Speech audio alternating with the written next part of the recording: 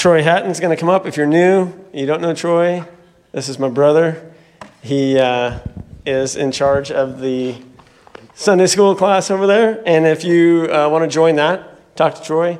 He is doing eternal work over there. All right, thank you. Oh, thanks, Trevor. All right. So good to be with you guys. I appreciate the opportunity. It's been a year and a half for those. For those that haven't been here in the last year and a half ago, I had an opportunity and they asked me back. That's a good sign, isn't it? But I so appreciate our leadership who desires to shepherd and he desires to give us opportunities of growth in our spiritual walks. And for me, it's one of those opportunities to come before you, my church family, and be thankful for that opportunity. So a year and a half ago, I had the opportunity to share with you. Some may remember. Some don't want to remember. It was in the face of church conflict. It was hard. It was challenging. It was affirming of some, but not of all. Today, I'm faced with another conflict. Yours. James 4 is one of those heavy-hitting chapters. Last week, we got to hear from Jake, and Jake really focused on one thing, didn't he? It was the tongue. What comes out of the tongue? The power of the tongue. What comes forth from the tongue? But what's the origin of what comes from the tongue? It's the heart. And it's the heart primarily where I get to go this morning. Now, so I diligently went through this scripture. It's supposed to be from James chapter 4, 1 through 12. I wrote a message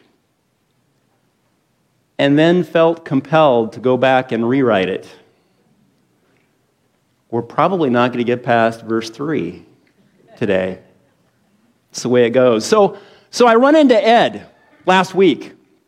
Because the last time I did this a year and a half ago, Ed came to me and said, we need to sit and talk about this. We're talking church conflict here. And we better at least touch base, right? And so this time I went to him. Ed, you're not going to believe this. They're giving me chapter 4 of James. You know what it's about? Conflict. Ed says, Troy, Connie and I are leaving town. Apparently you guys didn't get the message because you're here. I need you to help me by opening up in prayer this morning because it's a heavy-hitting chapter. I'm going to need your help. My role with you is not to be your pastor. It's not to be someone who has an authority. It's to come shoulder to shoulder with you as we face ourselves. And unfortunately this morning, as I get to confront Scripture, I got to come face to face with myself. So you're going to hear a little bit about that. I hope it doesn't offend you. Heavenly Father, thank you so much for this morning and for a church family willing to listen. Lord, as I talk to pause this morning and realize we have the blessing of a worship team who comes up and allows us to draw close to you, to give you praise, to give you worship, to be lifted up as holy and glorified. And then I get to come up to reveal the human heart through your word. Lord, I ask for your help. In Christ's name. Amen. So, as we get started, I need to reflect back a few weeks ago as Michael Davis. You're going to find I'm trying to tie a few messages together, okay?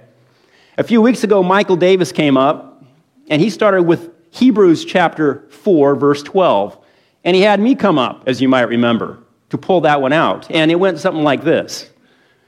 For the word of God is living and active, sharper than any double-edged sword. It penetrates to divide soul and spirit, joints and marrow.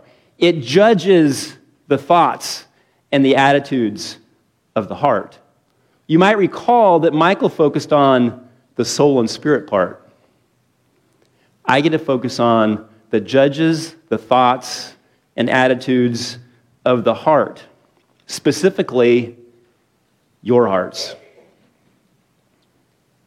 Would you enter in this morning with me in spirit and in truth? As we begin, I need to come clean with you. We're called to confess. This gets to be my podium of confession.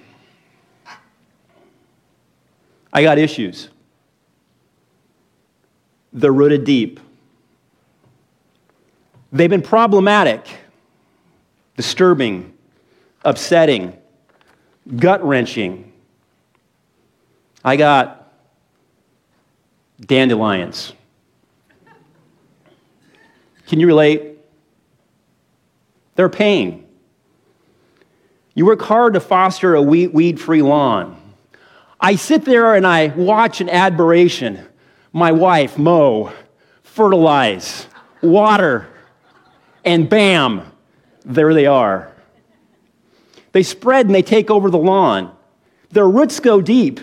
You pull them, you break them off, and they simply regrow to take root and to take over the lawn. And you know something about them? They tend to kill everything around them. You pull them out, and what's underneath them is dead grass. Let's turn to our verses, since I was supposed to already have read those, from James chapter 4, 1 through 12. What causes fights and quarrels among you? Don't they come from within you? You want something, but you don't get it. You kill. Now, qualifier here, Christ said what about the penalty or the conviction, the guilt we have even in our thought life? So kill doesn't necessarily mean physically kill in the Word of God. Apparently it's what we harbor on the inside. And covet, but you cannot have what you want. You quarrel, you fight, you do not have because you do not ask God. And when you ask, you do not receive because you ask with wrong motives, that you may spend what you have on your pleasures. You adulterous people, don't you know that friendship with the world is hatred towards God? Anyone who chooses to be a friend of the world becomes an enemy of God. Or do you think Scripture says without reason that the Spirit He caused to live in us envies intensely? But He gives us more grace. That is why Scripture says, God opposes the proud, but He gives grace to the humble. Submit yourselves then to God. Resist the devil, and he will flee from you. Come near to God, and He will come near to you. Wash your hands, you sinners, and purify your hearts, you double-minded. Grieve, mourn, wail. Change your laughter to mourning and your joy to gloom. Humble yourselves before the Lord, and He will lift you up. Brothers, do not slander one another. Anyone who speaks against his brother or judges him speaks against the law and judges it. When you judge the law, you are not keeping it, but sitting in judgment on it. There is only one lawgiver and judge, the one who is able to save and destroy. But you, who are you to judge your neighbor?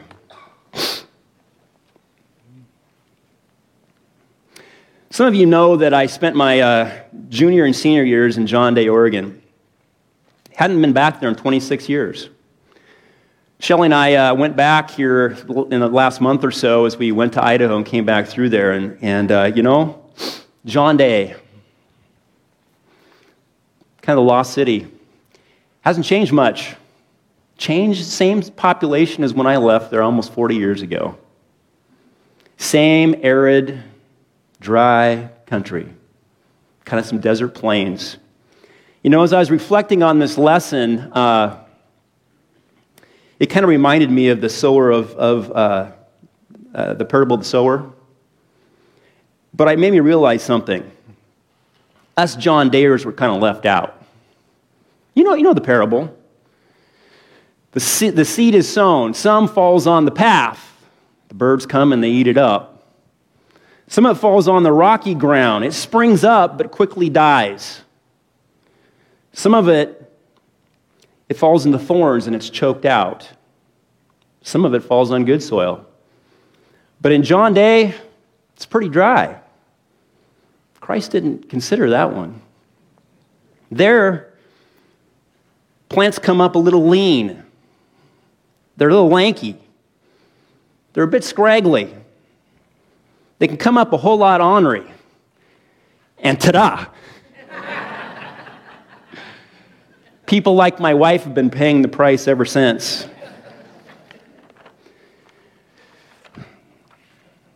34 years of marriage with interventions under my belt.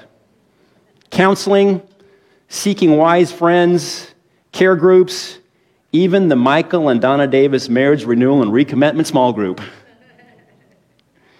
Each to help deal with my dandelions. You know what they are. Some of you have them. Rooted deep, killing what was around me. Hard to get rid of. Maybe you can relate. Weeds like anger, bitterness, resentment, discontentment, unforgiveness, dissatisfaction, thanklessness, the S word, selfishness, self-centeredness, not keeping first things first, and at times, relational laziness. These sin issues have been the fuel for what has caused fights and quarrels. These sin issues have been the logs in my eye and barriers to relationships that Christ has called me to. How about you? Today's passage in James goes deep into these issues that cause conflict and divisions. It explores the sinful nature of our hearts and the impact on those around us, and impact in our relationship with God. It is one of the heaviest of heavy-hitting chapters in Scripture that points to the human heart. And people of faith, it's not a good look. But before we dive into the weeds of our lives on earth, I'd like you to turn your minds heavenward. In setting our minds and hearts on the truths of what God desires to give you, that which He calls good and perfect gifts. So I want to pull your minds back to the inspiration that came a few weeks back from Bruce Martin. He was here, a month or so ago, 5 weeks ago. Do you remember? He told the story of a friend, an elder of a church of his that he had encountered. And this man was caught in the wrestling match with life. He was struggling with wealth, investments, CEOs, big corporate decisions, power, position, authority, the world. He tried to reel him in. He asked this simple question. Remember what it was? Bruce asked him this question. Can you tell me 2 or 3 stories by which you were confronted with the goodness of God? His friend didn't have a response. He said, I'll get back to you. A few days later, he did. He called him. Remember what the response was? I've got nothing for you. Can I ask you, what was your response to that? How is that question being played out in your lives? Or were you just glad that he didn't ask you? I want to focus on this because I get to spend so much of my time here this morning on God revealing man's heart. It's not a pretty picture. I want to first focus on those things that he wants to equip us with his heart. Those things that he calls good and perfect gifts. Did you know that God is a giver of good gifts? The first one is pulled from Matthew 7:11. Matthew 7:11. If you then, though you are evil, know how to give good gifts to your children, how much more will your Father in heaven give good gifts to those who ask him? Or then it's back to James 1:17. It says this, every good and perfect gift is from above, coming from the Father of the heavenly lights, who does not change like shifting shadows. But what are those good gifts? What do they look like? What are they not? I think what you will find is what God gives as good and perfect gifts are not those things that the world tends to seek after or desire.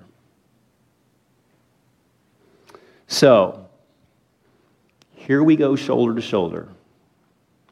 And may the Word of God judge your thoughts and attitudes. Let's consider the scripture where I believe God gives us evidence of these good and perfect gifts, what He wants to give us and which He wants us to yearn for. So we get to return to the book of James, exactly where Jake left off last week. Let's consider this from James chapter 3, 17 and 18. It calls this the wisdom of heaven. But the wisdom that comes from heaven is first of all pure. It's pure. No ill intent, no double motive, no impurity. Then peace-loving, considerate, submissive, full of mercy and good fruit, impartial and sincere. Peacemakers who sow in peace raise a harvest of righteousness. From Galatians 5, it says this, but the fruit of the Spirit, even calls it the fruit of the Spirit, is love, joy, peace, patience, kindness, goodness, faithfulness, gentleness, and self-control. Against such things, there is no law. From 1 Corinthians chapter 12, 7 through 12, calls this the gifts of the Spirit from our generous God, those good and perfect gifts. Now, to each one, the manifestation of the Spirit is given for the common good. To one, there is given through the Spirit the message of wisdom. To another, the message of knowledge. To another, faith. To another, gifts of healing. To another, miraculous powers. To another, distinguishing between spirits. To another, speaking in different kinds of tongues. To still another, the interpretation of tongues. I want you to look. Why are these gifts given? First sentence. For the common good. Funny thing about God's heart and why He instills these good and perfect gifts, which you'll notice are not things and stuff, but they're attributes for the common good of building each other up. 1 Timothy 6:11. Call this the charge. But you, man of God, flee from all this and pursue righteousness, godliness, faith, love, endurance, and gentleness. The things that are written on God's heart that He wants us to desire. Okay. There's the focus on God's heart. Now we get to turn the page to the dark side. James chapter 4, 1 through 3 says this, what causes fights and quarrels among you? Don't they come from your desires that battle within you? You want something, but you don't get it. You kill and covet, but you cannot have what you want. You quarrel and you fight. You do not have because you do not ask God. And when you ask, you do not receive because you ask with wrong motives, that you may spend what you have on your own pleasures. Let's do a little unpacking. Your desires, what you covet, those things you intensely want, those things that fill your sails, those things that turn your crank, those things that you think satisfy your being, or at least satisfy the moment. Those things that tantalize the senses and fulfill the passions. Those things that entertain your being. That give you a sense of power, position, exclusivity, rank, pride, and advantage. These are your dandelions. And those things that are rooted into our lives have the tendency to become idols. And idols, those things that take primary importance and replace God in our lives. And people of faith, God won't have it. You know, I'm amazed how easily those idols creep into our lives. How easily we fall off the cart, forget what should be priority, become misordered priorities, and we wander away. But we're in good company. Why don't you consider the Israelites. Here they were, a people that were enslaved for 400 years. And God, through His saving grace, delivered them. Not just once, but several times through that time. And can you imagine a people who should be more dependent on Him through what they endured? He gave them a cloud and a pillar to guide them along the way in this desert land. And how could they not depend on Him? Wandering in the desert, eating dust, living in the rough, dwelling in tents, covering the miles, nomadic, baked by the sun. Yet check out this verse from Hosea. The minor prophet Hosea says this. Think about this. When I fed them, they were satisfied. When they were satisfied, they became proud. Then they left me. Think about that. God's chosen people, and all it took was some manna and fowl. And satisfaction of the moment leads them to draw the conclusion they don't need God. So what about you? Compare your halves. What you have compared to the Israelites. Are your bellies full? Did you have the latest clothes on your backs? Did you arrive to church in your chariots? Did you come from your palaces? Do you have your stocks intact? May not want to look right now. Are your cell phones charged and ready? Are you well entertained through an adequate internet provider? Are you satisfied? Have you left Him? May the Word of God judge the thoughts and the attitudes of your hearts. In consideration of these questions and the disposition of your hearts, I want you to consider these warnings from Scripture. 1 John 2, 15 through 17 says this, "Do not love the world or anything in the world. If anyone loves the world, the love of the Father is not in him." Now, I want you to know something. I memorized this verse years ago with my guys group. And I don't know why, but I always thought if we love the world, the Father doesn't love us. Is that what it says? It says right there, if anyone loves the world, the love of the Father is not in him. I needed to turn it 180 degrees. Because what did God do when He sent His Son? For God so loved the world before we were saved, He sent His Son. While we were still sinners, Christ died for us. It's not about God not loving us. God says this, if we're so wrapped up in the things and stuff of this world, He says clearly, pointedly, we don't love Him. For everything in the world, the cravings of sinful man, things and stuff, the lust of his eyes, those things that we have the sensual desires for, the boasting of what he has and does. What happens when we so love those things? We talk about them. We talk about ourselves. We build ourselves up because of those things that make us feel like we want to feel. The boasting of what he has and does comes not from the Father, but from the world. The world and its desires will pass away, but the man who does the will of God lives forever.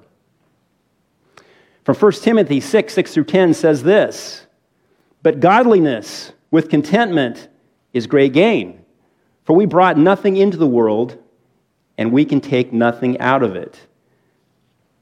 But if we have food and clothing, we will be content with that." If we have food and clothing, we will be content with that. Food and clothing, we'll be content. Yeah? People who want to get rich fall into temptation and a trap and into many foolish and harmful desires that plunge men into ruin and destruction. For the love of money is a root of all kinds of evil. Some people, eager for money, have wandered from the faith and have pierced themselves with many griefs. What perspective for life from Scripture. Now, what about the example of Christ? I mean, here's a ministry in which he chose 12 guys, 12 men, non-scholarly, mostly blue-collar guys, fishermen, a tax collector, a zealot, marching up and down the Judean, the Samaritan countryside. Can you picture some of their conflicts, their discussions, and then with the righteous example of Jesus right in front of them? Can you imagine? I mean, you know some of the stories, arguing over who of them was the greatest. And by the way, Jesus, can I sit at your right hand in the kingdom? Scripture gives evidence of long days, many needs, persisting, clamoring people who are pressing in, and the resultant exhaustion of his disciples and of Jesus himself. Consider some of these conflicts. They may have looked like this.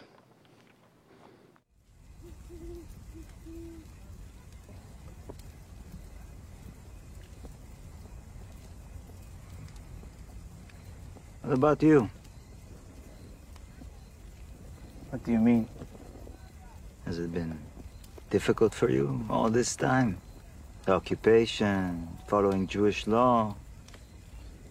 My life has not been easy. Oh, it hasn't. What was more painful for you? Escaping Roman persecution by working for them, or escaping your guilt with all the money?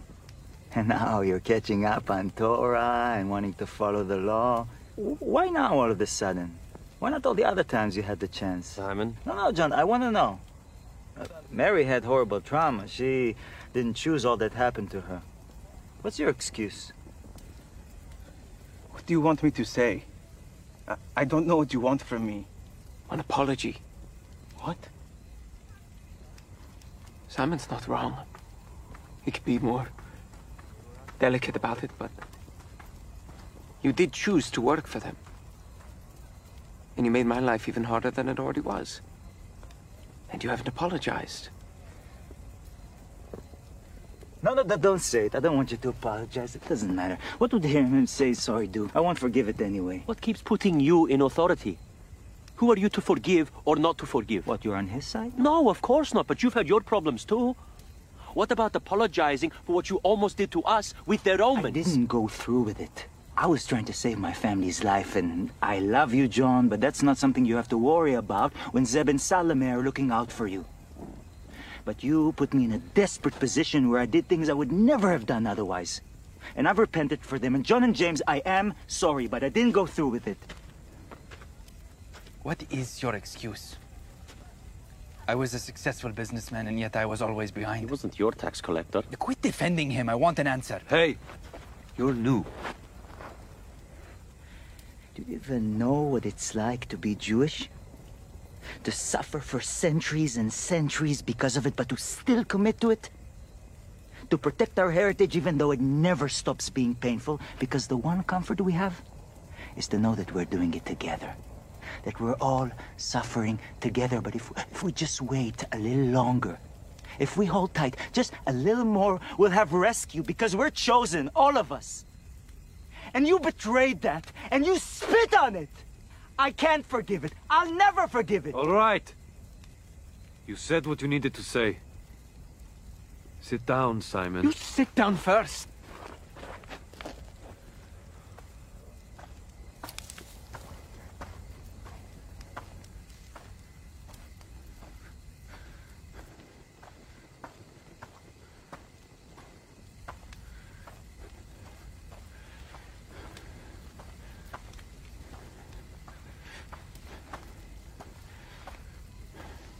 Good night.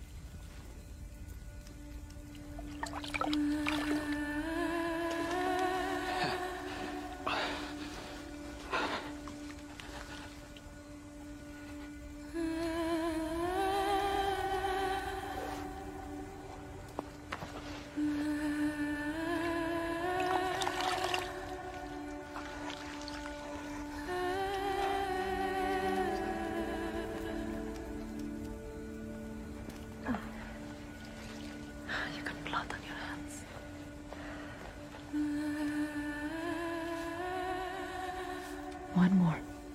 There we go. I'm a mess. Good. What would I do without you, Ima? Get some sleep. Okay. I'm so tired.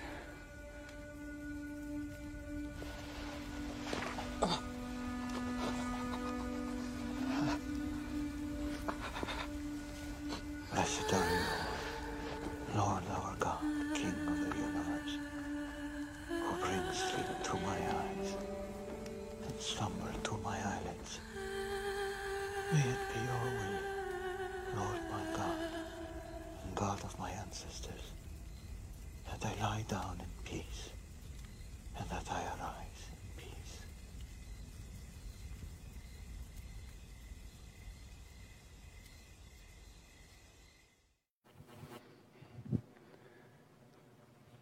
I really shouldn't have played that. It wrecks me every time. In case you guys didn't guess, the guy that came out of the dark, good night, that was Jesus. The other guys, of course, as you saw, being the disciples. I watched that scene many times. It makes me realize the love of Christ and the hardness of my heart, especially in conflict. I'm like the disciples, judgmental, unforgiving, holding tightly to the logs that are in my own eyes. Reminds me of two things, because you have the view of man and the view of God. One of them is from the Old Testament, the book of Isaiah, when Isaiah finds himself getting a vision of heaven. You remember the song. Sees the holiness and the glory of God and the robe, the train of his robe that fills the courts. And he's in awe. And what it says in that scripture is, he's undone. He's undone because he realizes who he is and who God is. And power and in glory and in authority that he has. And then in this, the gentleness and lowliness of Christ. A totally different picture. Jesus, truly God, and yet still reveals man and reveals God. What a picture. I'm so prone to forgetting the price that Jesus paid for my sin and your sin. Would you pray with me? Heavenly Father, reveal ourselves. Would you give us the humility to understand and to accept who we are before you, what you call us to. Help us to desire those attributes and things, Lord God, that are your good and perfect gifts. Thank you for the truth of your word. Help us dwell on it. Help us understand it. Help us respond. In Christ's name, amen.